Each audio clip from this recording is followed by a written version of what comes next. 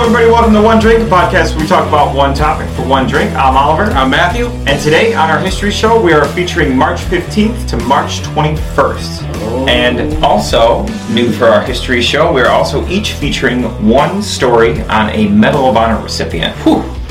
I love these stories.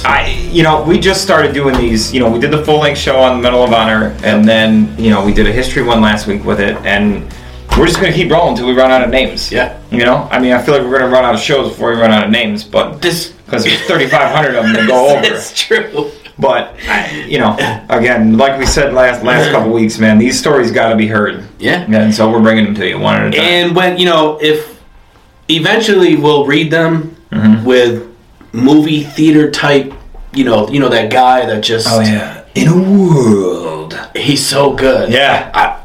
I wish we could have him. Oh my God! Like just narrate our show. Just those. Just a trailer for our show, for every show. In a world where two guys talk about history facts.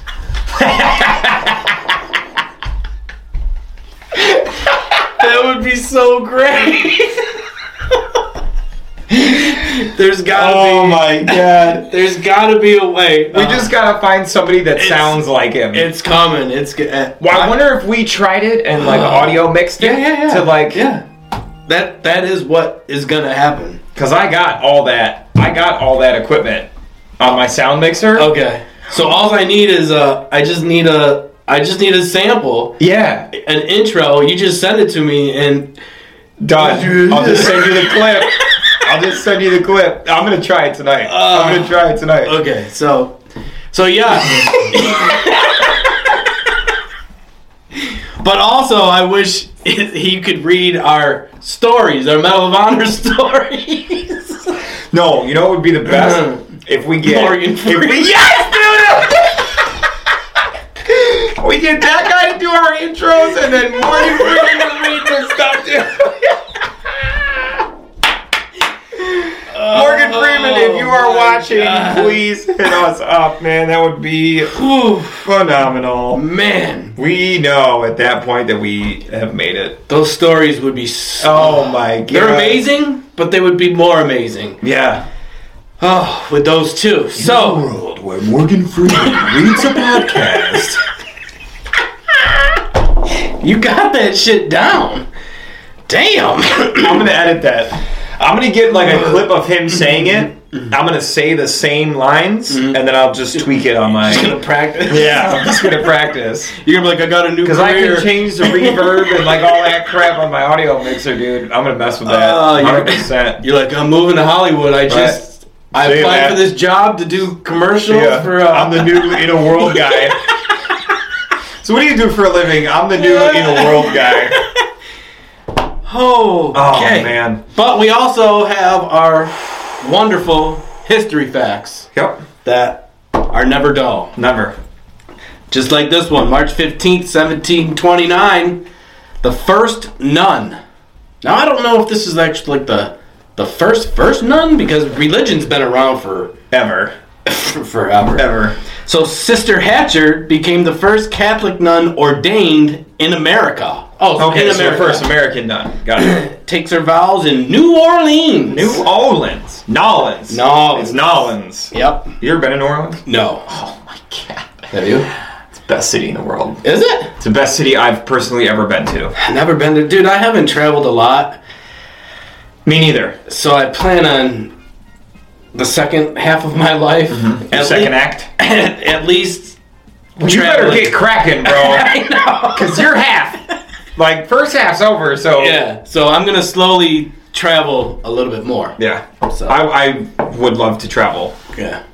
More. That's also going to be part of my second act. Is to just travel, I've been all up and down the entire East Coast from the top to the bottom. Little bit out west. Been to Vegas, Cali. But Nolans, man... I'm going to have to try it. Bro. I wish I would have went there when I was younger. Make it. Doesn't matter. No? Nope. Doesn't matter. Make it the first stop. Yeah. Do that one first. I'm coming too. We'll do a show from Bourbon Street. I would love that. I think what I want to do eventually is it might even be soon, is My friends live in Florida. Okay. I have friends that live in the Carolinas. Mm-hmm. I have friends that live in PA. Yeah. So I think I might just take a month off, if possible. And see all your friends? Up and down. Do a loop? Yeah. Just do a big loop. Screw it. Yep. So yeah, first nun, 1729. In Nolans. Nolans. I like it. So I'm going to go back with my first one. I mean, back. Oh, yeah? Back. Oh. Back. A lot of B's there. Back. March 15th, 44 BC. Okay, there you go. Back. Before back. Right. Julius Caesar was assassinated in the Senate chamber in Rome by Brutus and fellow conspirators. Wow. After first trying to defend himself against the murderous onslaught, Caesar saw Brutus, who was like, that was like his boy. Yeah. That's like, you feed me to alligators, which won't work. Caesar saw Brutus with a knife and asked "A2 Brute," which means "You too, Brutus." Caesar then gave up the struggle and was stabbed to death. Yep. So I took Latin when I was in junior high. Mm-hmm. All about that stuff. Yep. "A2 Brute" is still a phrase used on, or it was used on coins. Really? Back in the day, after Caesar died, they put "A2 Brute" on like some ancient coins or something like that. How cool would it be to have one of those? Oh yeah, it'd be, it would be even cooler. It'd be sell one of those. Because I don't care about having the coin whatsoever. Easy over one of those coins. I could only imagine easy over $1 million. I mean, who knows? Yeah, could be. Wow, could be. But all those stories, when I took Latin and even reading them now, all those stories are back in the day, those Roman days. Everything is just, dude, it's crazy. That's when people were like real live, like badasses. Yeah. You know what I mean? Like there was no funny business around. It was just, I'm a badass and this is what's happening. Right. This is what's going to happen. The end. Okay, so we're going to go March 17th, 1845. The patent for the rubber band. Rubber Band Man. The old Rubber Band Man. If we didn't have to worry about DCMA, whatever, we'd be playing Rubber Band Man. We would be jamming out to it right now. Which we did pre-show. It was awesome. Stephen Perry was a 19th century British inventor and businessman. His corporation was the Messrs. Perry and Corporation Rubber Manufacturer in London. So he worked in a rubber manufacturer first. What a mouthful of a business name, though. Yeah. It's kind of long. Holy moly. I'm glad they just called it a rubber band, not, Mesa Streka band. Rubber,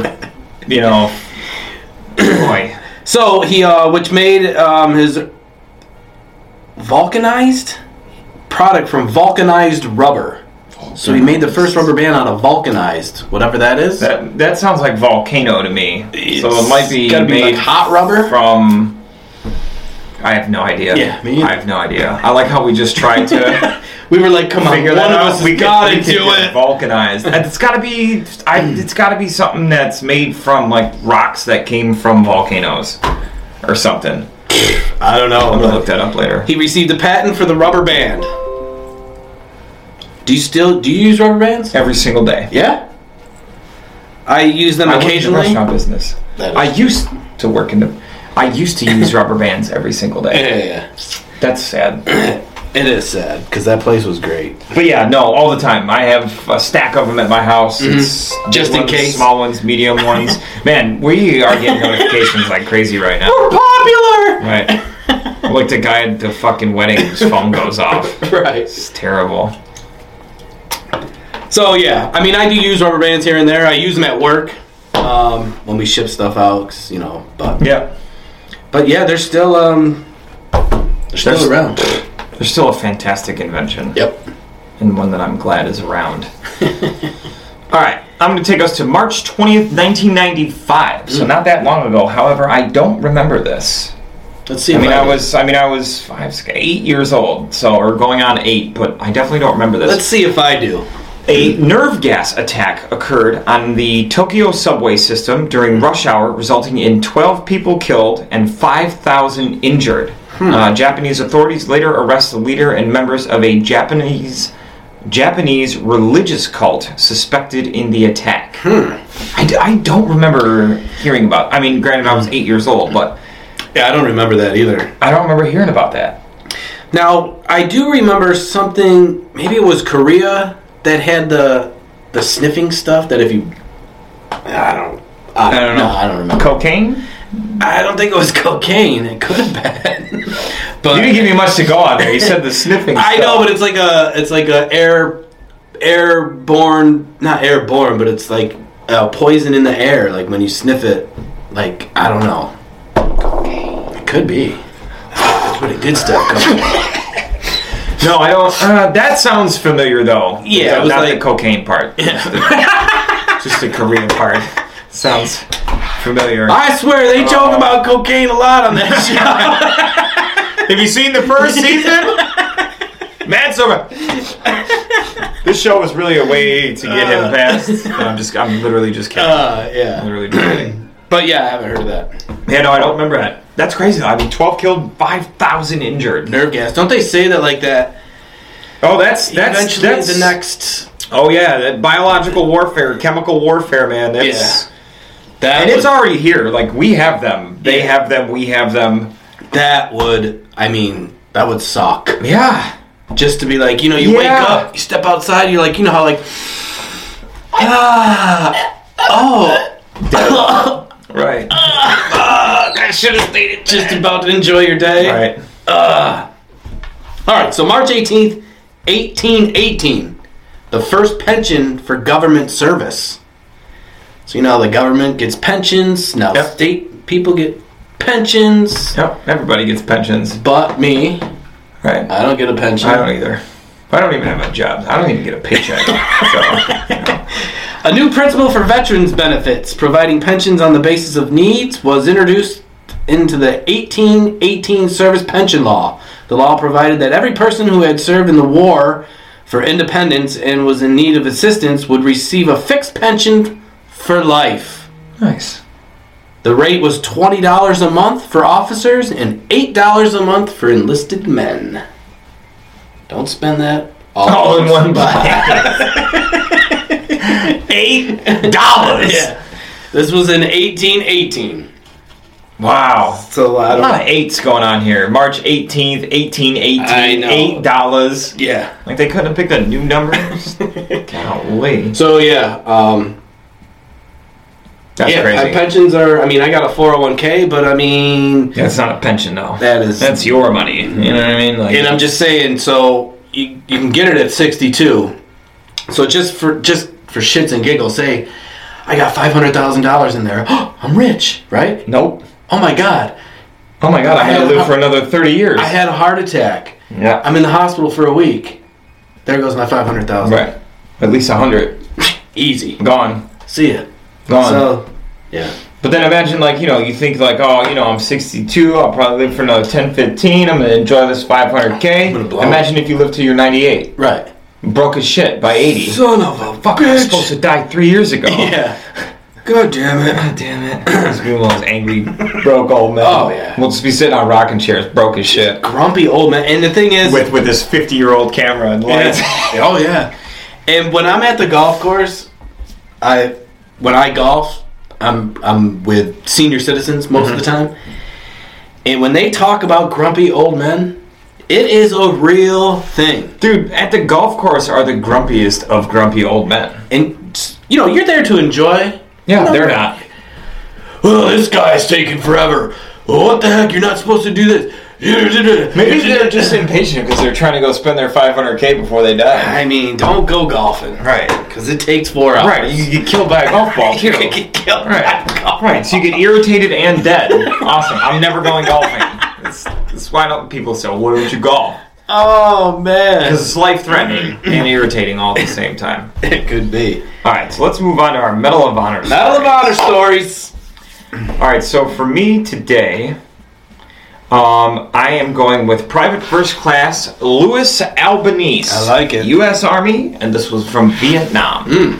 So Private First Class Albanese's platoon, while advancing through densely covered terrain to establish a blocking position, received intense automatic weapons fire from close range. That was, Vietnam was, jungle, guerrilla warfare. Like, it wasn't like a normal. So, just you're going through jungles that you've never been in before. And you don't have you can't see anything. You don't know where people are. So this is what these guys were doing.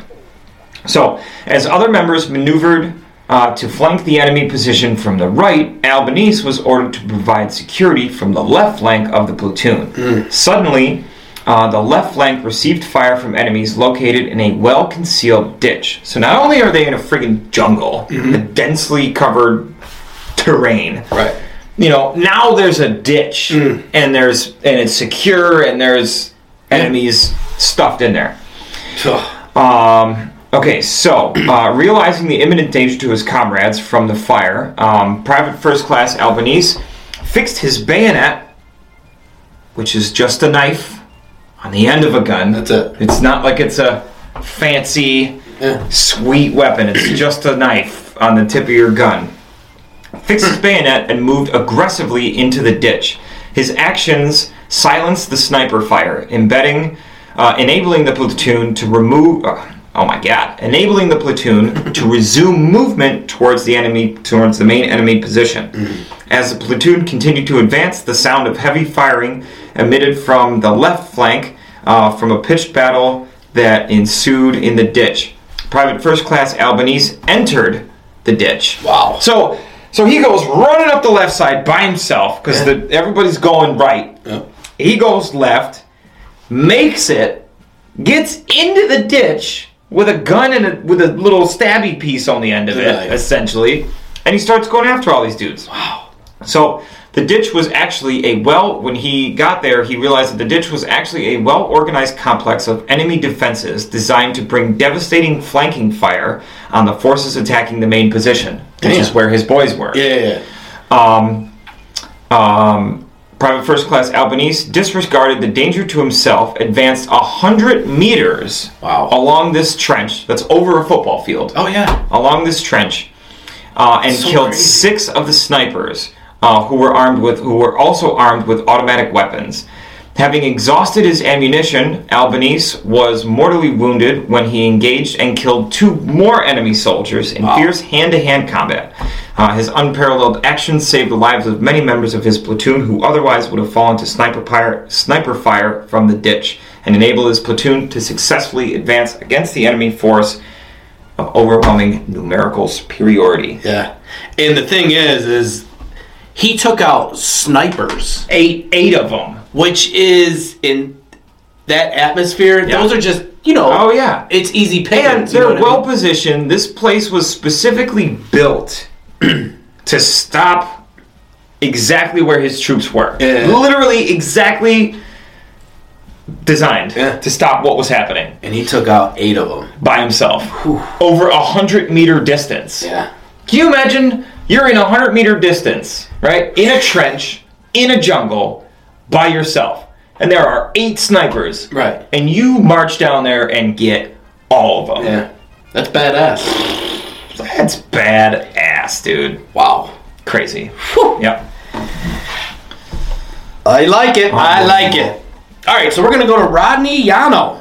Vietnam War, U.S. Army First Sergeant. All right.